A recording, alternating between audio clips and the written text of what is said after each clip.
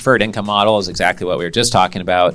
And people always, say what they're offering to investors is market, but I've seen people who say, here's 6% preferred return and then a 50-50 profit split. And that's market. And they raise $100 million, and they say that's market. And they raise $100 million under that model. And more power to them if they're adding tons of value and the returns are there and people trust their team enough. What I see as market is probably 7% pref with somewhere around a 75-25 profit split. And usually there's like two different levels. After like a 9, 10, or 11% pref, then maybe there's a larger profit split for the manager of the deal, the GP of the deal. But these can be custom negotiated. There's a female real estate developer. I was on the board of her company for a couple of years, and she's thanked us publicly in several articles online where she didn't know what a family office was. She came to our family office club, learned what they were, got our databases, politely and persistently followed up just using the databases, not even our live events, and using a custom structure. Like when we talked about structure is everything, she found an investor and was able to win them over. And they were very skeptical, this investor. And she offered something ridiculous to them. She said, well, I'll give you a 32% preferred return on this 1-year condo conversion project because we're so confident it's going to be a huge home run.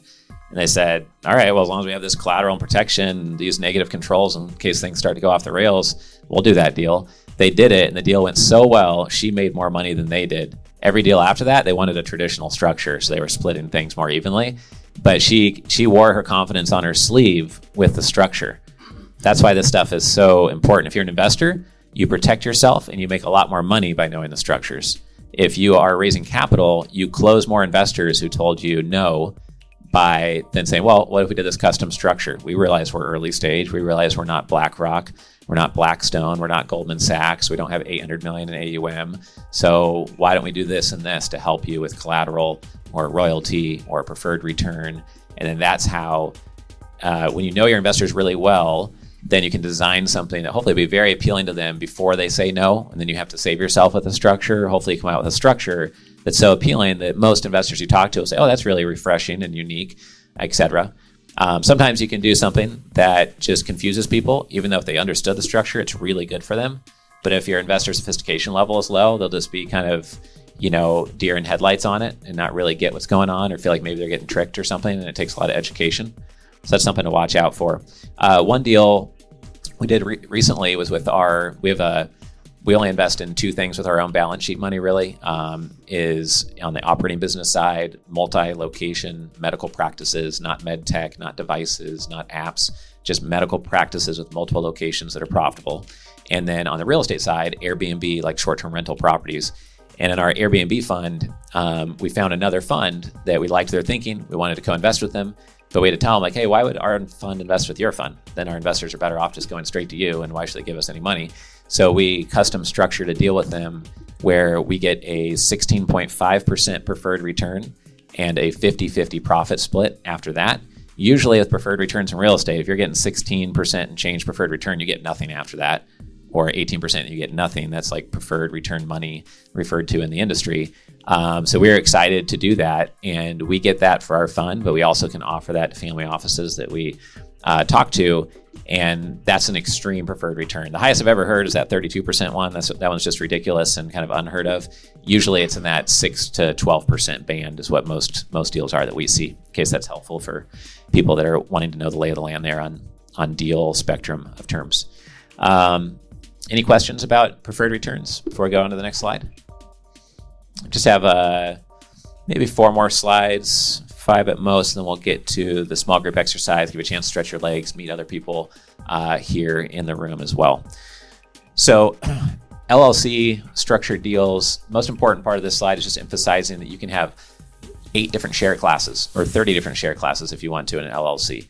Having 2 or 3 share classes is very common.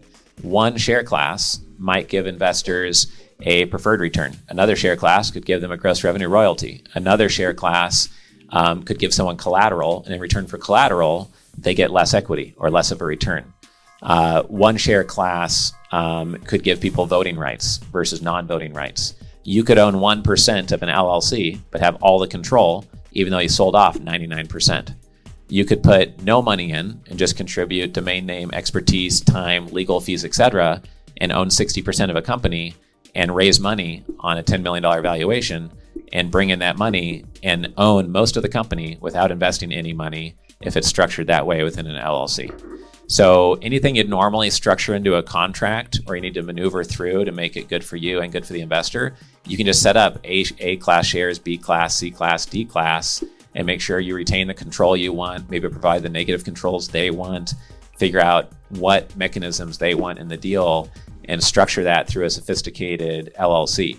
So I'm not an attorney. We don't structure that for people, but we know a lot about structuring those, and we do it pretty fluidly for everything from domain names to medical practices to real estate portfolios or co-investments or co-GP deals. And so happy to answer any questions people have on this before I move forward, because, an attorney, could do a full day workshop just on LLC share class structuring and negotiations. Most of you probably don't want to go that deep, but Laura, you got one question in the back there, if you don't mind. Right back. That's right. The Zoom people need it on the electronic feed. Yeah, sorry. Sorry, Zoom folks. Are we live? Yeah. Rob Batten, Real Basis. So, real quick, I assume the answer to this, but for a C Corp and any structure, we can have this approach with the different share classes. I'm just making sure that's ubiquitous, right? We've used it with LLCs every time. We're just not big C Corp people, but I believe you can with C Corps. Obviously, I'd need to work with an attorney to form it either way, so they'll stop you at the first step if you can't. But I believe you can, is my best of my knowledge. And Laura can bring it over to Keith here in 1 second here as well. And comment to both. Yes, you can use a C Corp because I've seen it before. Use of LLCs, you just can't use this with S Corps typically. Okay. So having multiple share classes destroys the ability to use an S Corp, but your individual partners could own their shares in a partnership or whatever it is as an S Corp. There's some nuances that everybody's got to think through. Awesome. Great. Yeah. Appreciate you adding that. And Keith adding a little insight like that. Anyone else who wants to add something that they've learned over time the hard way, or just learned it by having a good high quality partner, feel free to raise your hand and share that with the room. We are just doing that $600,000 investment into Better Bath, Better Body, for example. And part of the discussion was, should there be collateral of the warehouse around that being provided to the investor? And the investor is going to potentially invest maybe $1 million. And what we discussed, and this is relevant to how you'd structure a share class, is that, we're just going to provide the collateral if they did the full $1 million. If they only do $600,000, should we provide the collateral? Well, we could have something in there if we wanted to, where it says we don't need the full $1 million now. $600,000 is fine for now. Perhaps in 4 to 6 months, we'll need the other $400,000 to close out that $1 million round. So as long as you fill that $1 million round within a 9-month period, that collateral stays in place. If it's not, you didn't do what was planned, which was invest $1 million. So that can be structured into some of the share class provisions there. Yes. I have a 2-part question. One is on the macro level, understanding you're not giving advice, but for a company that is established past its seed stage and has a single class of shares, do you have any counsel or insight on transitioning that single class into multiple class? And the part B of that, if I'm understanding you correct, is I've always understood that when you broke it into classes, it meant by default there was going to be a dilution, an equity dilution of the original share class.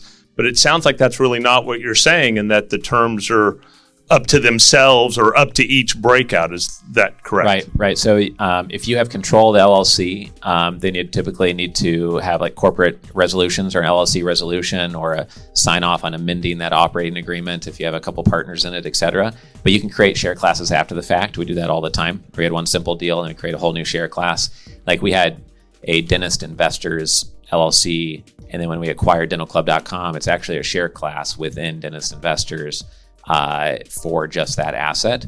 And so on the dilution part, it just depends on what you're offering them. You may have to issue more shares than what was originally designed, or issue advisory board shares. And if you are taking a whole of a pie and then you are splitting it for other people in another share class, that would by default usually dilute you. But you may be acquiring an asset that produces more revenue. So if the pie grew by 50%, and then you're giving away 10% or 20% to grow that, then net you might be much better off.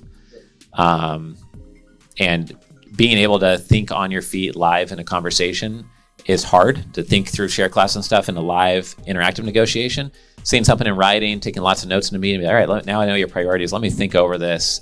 And whether it's bouncing an idea off me and two other friends or your attorney, hopefully is adding a lot of strategic value and not just giving you, oh yeah, this is how everyone else in the industry does it, and just some template, then that can really help with these types of negotiations. And I really try to resist these days to just knee-jerk react to something in a meeting, because oftentimes you meditate on it and you think, well, it'd be much better if we did this, and this way versus just that way. Just get excited and agree to it right away and just be thoughtful about it. And then just always frame it as hey, this is how I'd prefer to do it. Does this meet your needs? Are you comfortable with this? Just so you don't blow up the deal with them thinking you're being too complicated about it or too aggressive.